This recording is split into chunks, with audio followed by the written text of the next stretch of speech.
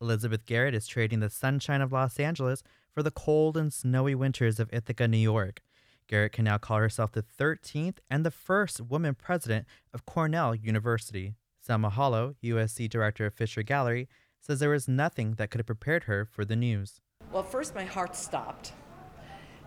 Second, I was just thrilled for her. Third, I realized that Cornell is ready for a burst of incredible, brilliant energy. Garrett began at USC in 2003, where she taught law until 2010, when USC President Max Nikias appointed her provost. Nikias praised her in a statement emailed directly to faculty and staff. He called her a remarkably dynamic leader, showing boundless energy and a singular gift for innovative thinking. He said she will be deeply missed at USC.